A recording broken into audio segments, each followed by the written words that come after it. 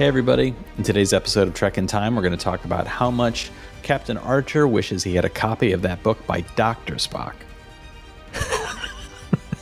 That's right, we're talking about Enterprise, Season 3, Episode 17, Hatchery, which dropped on February 25th, 2003.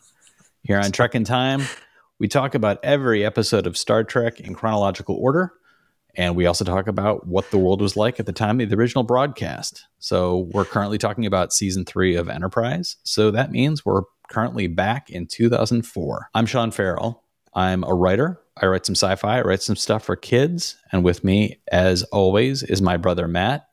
Matt is the guru and inquisitor behind the YouTube channel Undecided with Matt Farrell, which takes a look at emerging tech and its impact on our lives. So we have the storytelling on one side, we have the technology on the other side, and in the middle, we've got Star Trek. How you doing, Matt? You basically broke me with your Dr. Spock joke. Hey, when you're raising young ones like Archer does in this episode, you need some good guidance. And who's better than Spock? As usual, we like to start off with some comments from our previous episodes. So, Matt, what do you have from our recent shows? From the episode Harbinger, which was episode 65 for us, Pale Ghost 69 dropped an interesting comment where he said, if you want to learn more about phasing, we were complaining about how can you be walking through walls but not falling through floors? Well, here comes Pale Ghost 69 with his response.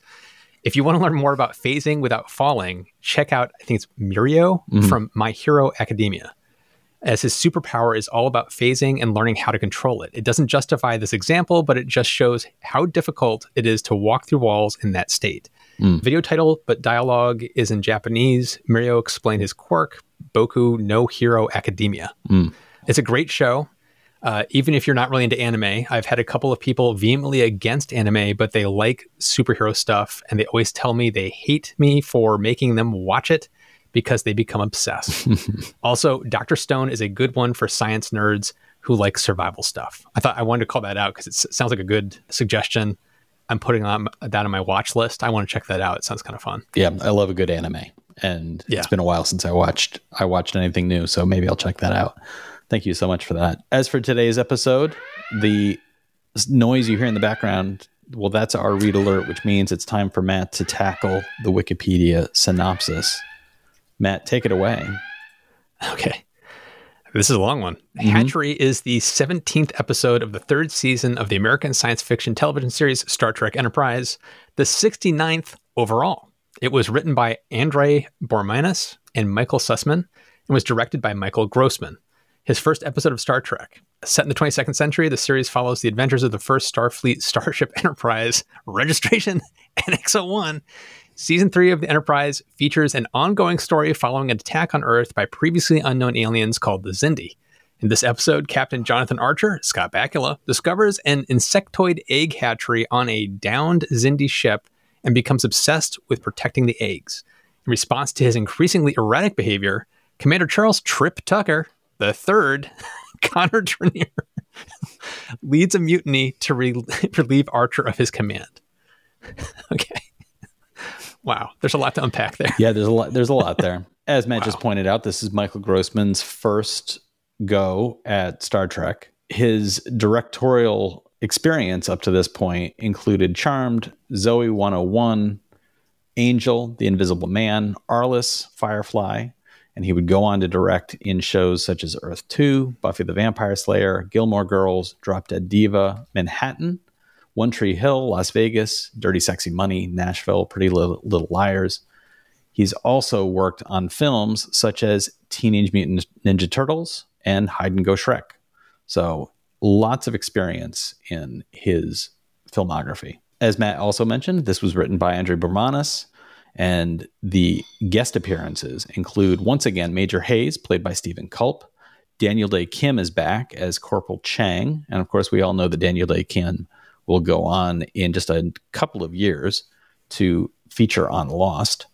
Sean McGowan plays Corporal Hawkins, and Paul Elupios is crewman number 1.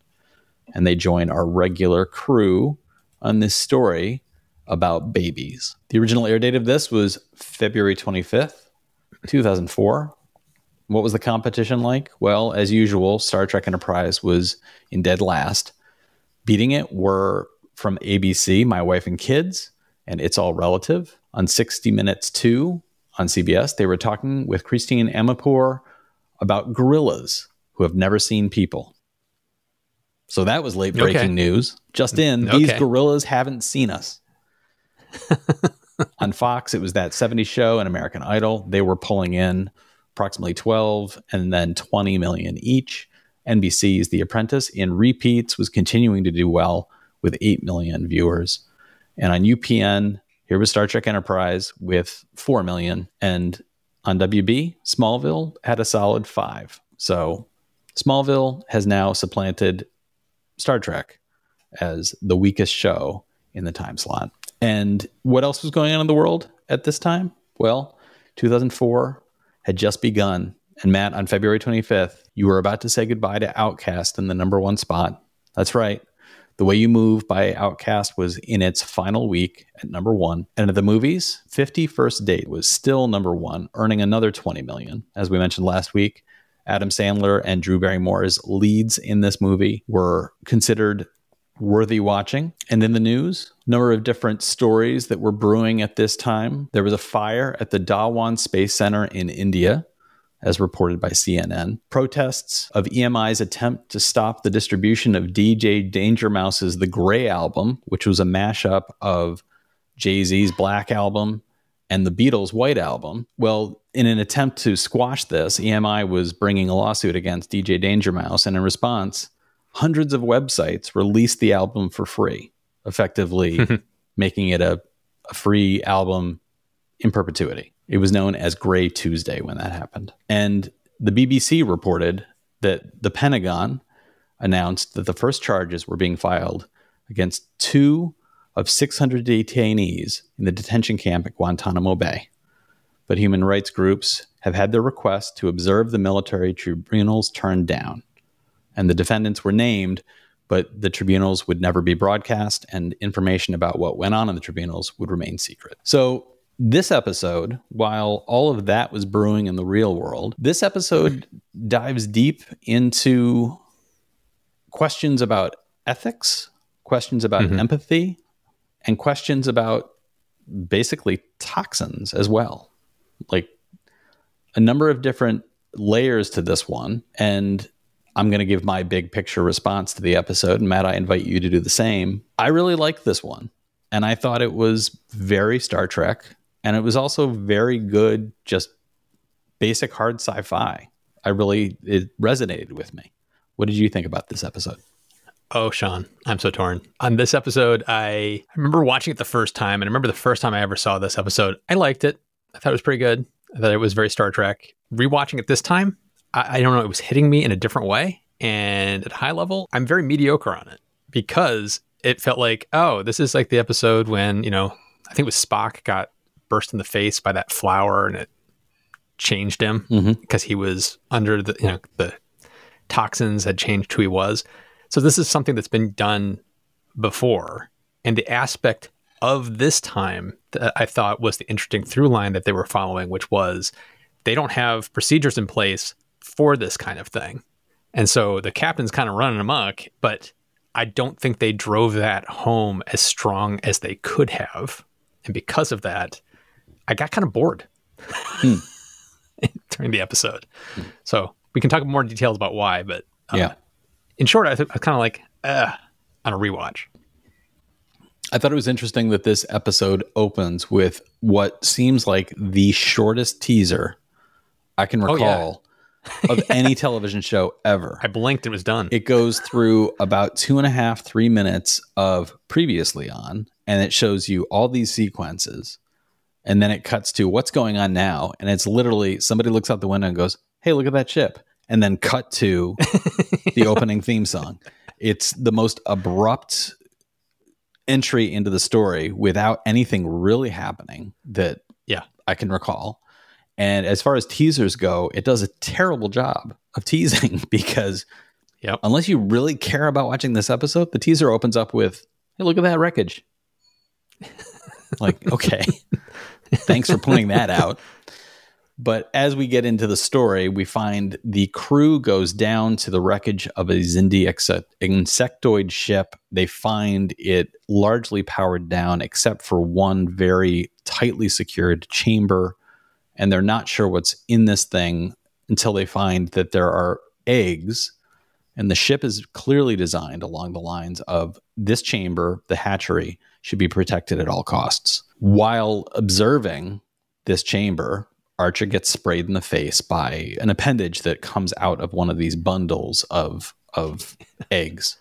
And I disagree with you, Matt, around the idea of this being like the Spock episode. The Spock episode, I think right out of the gate, he gets sprayed and he gets changed and we're off and running. We know that it's about a breakdown of Spock's control, the layers of his control, and throwing into question that episode in particular, throwing into question, is there another path for Spock where he doesn't need that control? Is there a path here because of this thing that could bring him happiness in a way that character seems to have shut himself off from?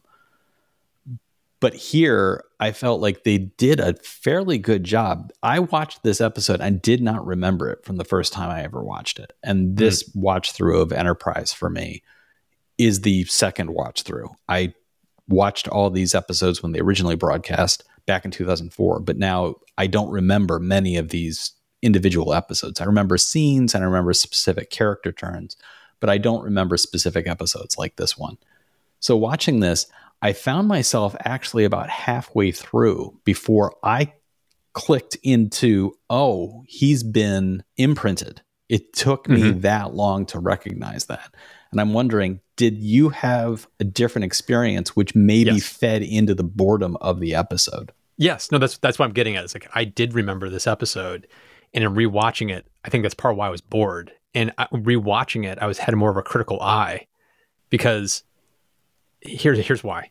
The little appendage that comes out and sprays in the face, cool concept. The fact that it's kind of reverse imprinting him to the children, cool concept. Love all of that. But the problem I had was, there's a room of people that watch Archer get sprayed in the face. And it takes them literally like 3/4 of the episode to realize, hey, maybe it's because he got sprayed in the face. And it was like, come on. You're all the top tier scientists and engineers, and you watched him get sprayed in the face by an alien thing, and you're like, he's fine. And then nothing ever gets done about it until 3/4 of the way through. That's, for me, on the rewatch, what I realized was actually, to me, more of a shortcoming than it actually was, because the first time I watched it, because come on. It's like they stretched it out too long, because he starts becoming pretty erratic pretty quickly. And the fact that nobody was saying, hey, you remember when he got sprayed in the face? Like, nobody even brought it up until like 3/4 in the episode. So that's what was driving me nuts. And I got kind of bored of like, I know where this is going. This is like, yes, he's under. Why is nobody questioning this?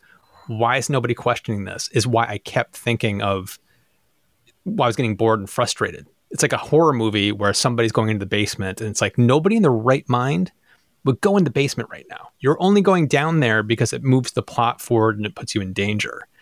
The better horror movies are the ones where the character is like puzzling it out. It's like, I can't go down there. I'm going to try to outsmart whatever's happening now, and I'm going to go outside the house and do something over here. So it's interesting when the characters feel smarter than you are as a viewer. And that's, to me, where it gets really interesting. And this felt like you all are dumb as a post, because we all watched him get sprayed in the face and nobody is questioning that at all. That's what was getting to me as I was rewatching it again. The first time I didn't have that feeling. I felt more like what you are describing the first time I watched it. So I think that might be where my head was at. I speaking as part of the post audience where I wasn't picking up on that detail. I think one of the things that made they rely on a scene where Phlox has examined him and is helping him recover from what looks like simply a defense mechanism along the lines of repelling or killing a potential threat. So Archer has burns on his face, and he's given a painkiller, and he's given cream to be able to help clear this thing up, and he's been examined. And I think for me, that was enough to say, oh, well, he's been examined, he's been checked out. And that's the end of that defense. And so it because he gets so erratic. He gets so erratic so quickly. He's doing things that are making so many people on the ship go, wait, what's going on here? This doesn't seem like the regular Archer.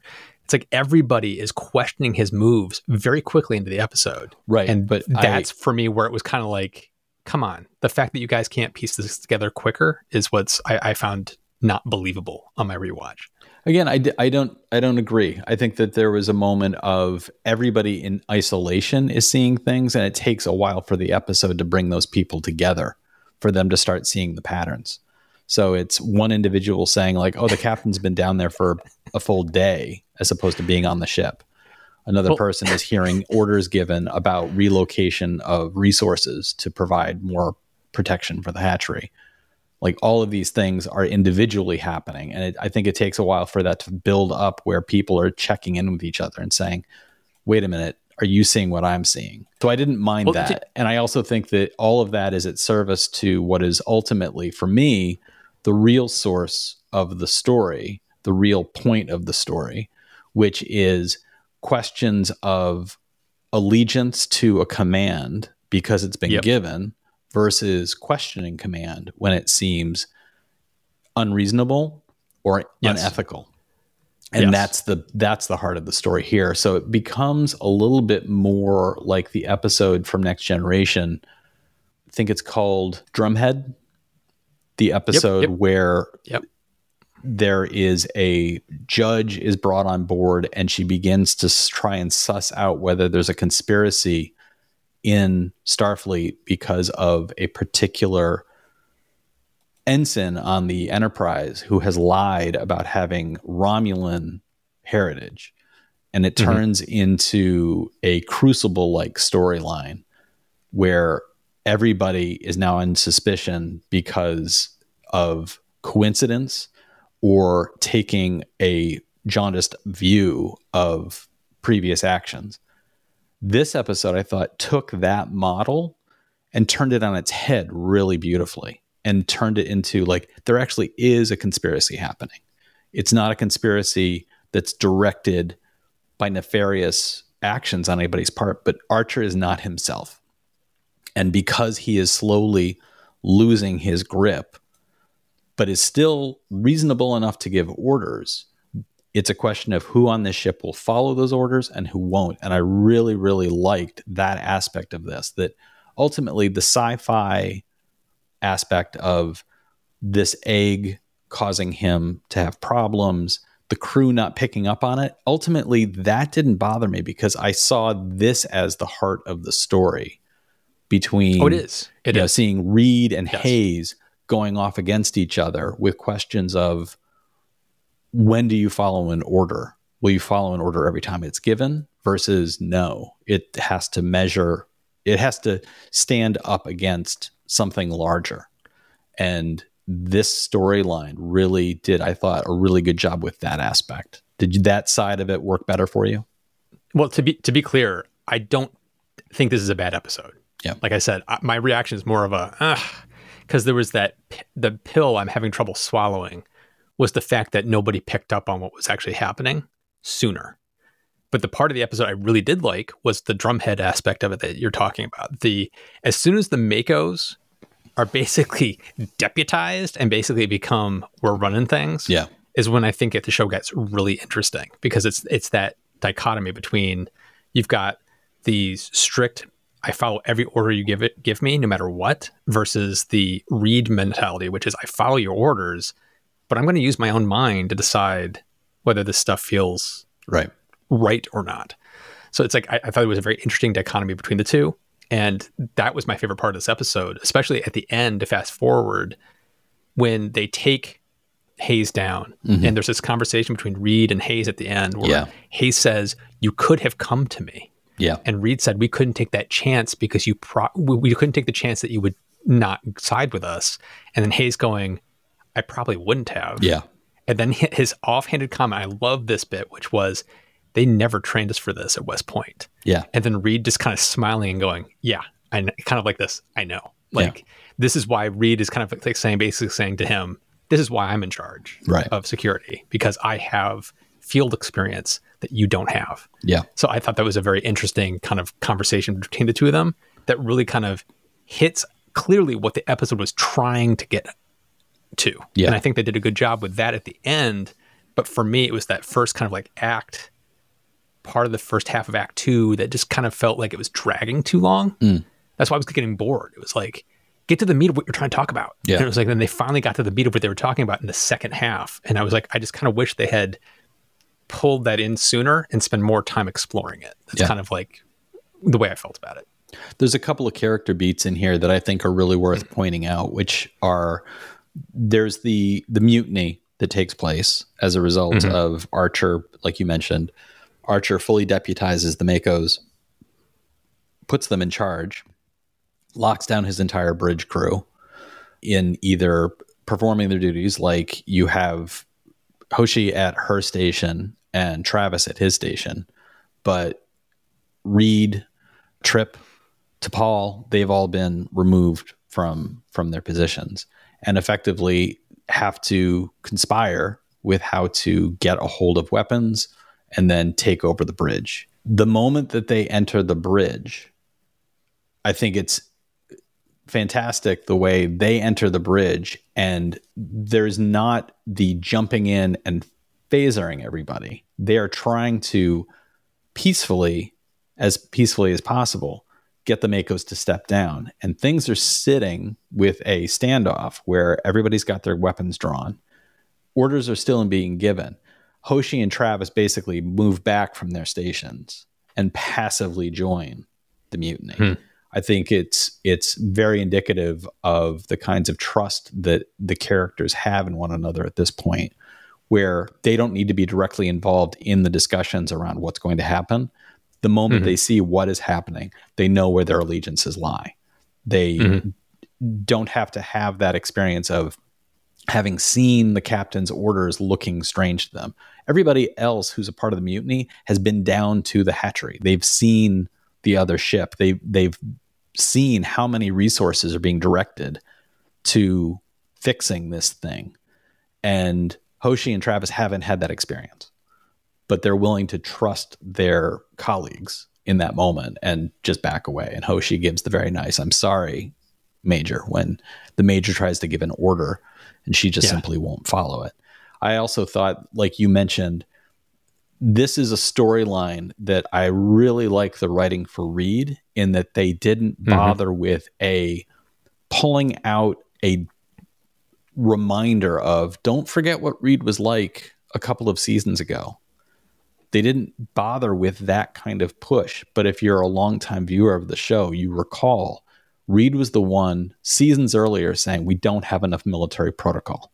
We don't operate efficiently enough in that regard. And Archer kept pushing back and saying, we're not a military vessel. That's not what we are. So Archer was willing to pull in some of the tightening of the ship that Reed was looking for, creation of the red alert, procedures put in place for, like, how should the crew understand to respond given certain circumstances? We need to be prepared. Now you have the Makos coming in. And I love the fact that in this episode in particular, and the previous one where you saw Reed and the Major really go, like, literally fist fight in the hallways, these episodes are where Reed is saying, like, I used to be like you, without saying, I used to be like you. He's simply just a more seasoned officer at this point, saying, you don't see all the nuance that we see. You don't see the unexpected. And so when we see our captain change in personality like this, we assume something is wrong.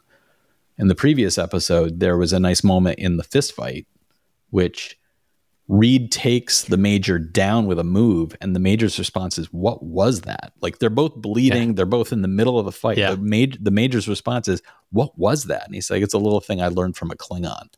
So it's these nice sort of moments are just kind of, the writing is laying out that these people are experienced in ways and the writing is very subtle in that regard. And I really, really like that. Yeah. To take it back to the captain's descent into madness, his Heart of Darkness journey that he goes through.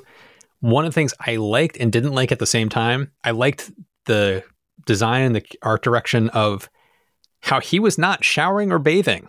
Yeah. And he was basically walking around the ship with clothes that looked like they probably reeked. Like he probably stank. Yeah. Kind of gives him a look of like, what is going on here? Yeah. And he makes the comment to the captain of like, I think you might need to get some rest and maybe Shower. change. Yeah. Yeah. Which I thought was a funny thing that like all the other characters that are like part of Starfleet, part of the Federation, or what was Starfleet, are not willing to say something because it's the captain. And it's like, it's like a protocol. You don't criticize how the captain looks or smells. They also but he was have walking around the Yeah, they also have that nice moment where Phlox goes with Trip to the hangar. Yeah. And is surreptitiously scanning him. And the entire point of that discussion is the one element that they have in their hip pocket is, as medical officer, he does have the ability to remove the captain from command. But here's my problem with that. And I had a problem with that moment as well. You go ahead and start with your take on that. The fact that they attempted and the captain's like, no, they could have very easily turned around and gone to Hayes and say, you know, I have scans. There are concerns. There are medical issues. I have the authority to do this. And the captain's refusing to follow those orders. Hayes, being a military guy that knows command and follows structure, he would have said, okay. Yeah. He would have backed them up because that's what protocols are. And the fact that they only did it once and then we're like, I don't know what to do now. It's like, come on. Yeah. It's like, that was for me one of those points where it was, they're making stupid decisions to keep the plot moving the way it's moving versus let's be smart about this. And there were just aspects of that just rubbed me the wrong way. And on top of which, my wife was in and out of the room as I was watching this episode, and she was laughing hysterically at different aspects because she's coming in and she walks in and looks at him and goes, what is up with his uniform? He's disgusting. And was just laughing. And then later there's a scene where he's in the hatchery and he finds a couple of them hatched prematurely. Mm-hmm. And he pulls out his communicator and goes, medical emergency to call for these little dying little babies. Mm-hmm. And my wife just started laughing, like full belly laugh. Thought it was the funniest thing she'd ever seen. Because here's this guy that's, he's disgusting, he's coded, and he's medical emergency, and everybody's behind him just kind of looking like, really? Yeah. And that's to me why it was kind of like, it was stretching believability at that point. It's like, he is clearly out of his freaking mind. And the fact that Phlox and the rest of the crew were not saying to Hayes, we have authority to take him out of command because he is medically unfit right now. We have to examine him. For me, it was just like the huge plot hole you could drive a bus through, which is part of why my reaction was this boring for the first half. I do agree that's a plot hole, but then if you had them respond differently, we wouldn't have had two nice moments. First, Phlox holding what looks like a Zindian sectoid action figure. And second, the strange CGI of Archer having little babies crawling all over his body. That was cool. Which was neat. Sequence. And I couldn't help but think, like, when they do stuff like that, I wish they did more stuff like that. Like the kind of creepy aspects were really well done in this one. Yeah. So having creepy little babies creeping all over you, I was like, I'm down for that. So listeners, do you agree that this was a episode that had some interesting challenges for the crew and told an interesting story? Or like Matt, do you think, well, your setup to get there was a little too weak and it made for a mediocre episode? Let us know in the comments. Before we sign off, Matt, is there anything you would like to remind our listeners about what you have coming up on your main channel? By the time this episode's out, I think I should have an episode out about clean supersonic flight on my main channel. It's kind of trying to make a comeback. And it should be interesting to see if it can be pulled off or not. Very interesting. I'm very interested to find out if that is just high-speed falling. But as for me, you can check out my website. You can go to SeanFarrell.com, look for my books, or you can look for my books at any bookstore or library near you. That includes Amazon, Barnes & Noble, or even your local bookstore. Don't forget, if you'd like to support the show, please consider reviewing us on Apple, Google, Spotify, wherever it was you listened to this. Go back there and you can leave a review. We greatly appreciate that. And if you'd like to directly support us, go to trekintime.show and click on the Become a Supporter button. It allows you to throw some coins at our heads. We appreciate the bruises. And when you do so, you automatically will receive This is for Ensigns Only, our spin-off show called Out of Time, where we talk about maybe some Star Trek, maybe some Star Wars, maybe any other sci-fi, horror, fantasy stuff that's catching our eye. We hope you'll check it out. All of that really does help support the show. Thank you so much for listening or watching, and we'll talk to you next time.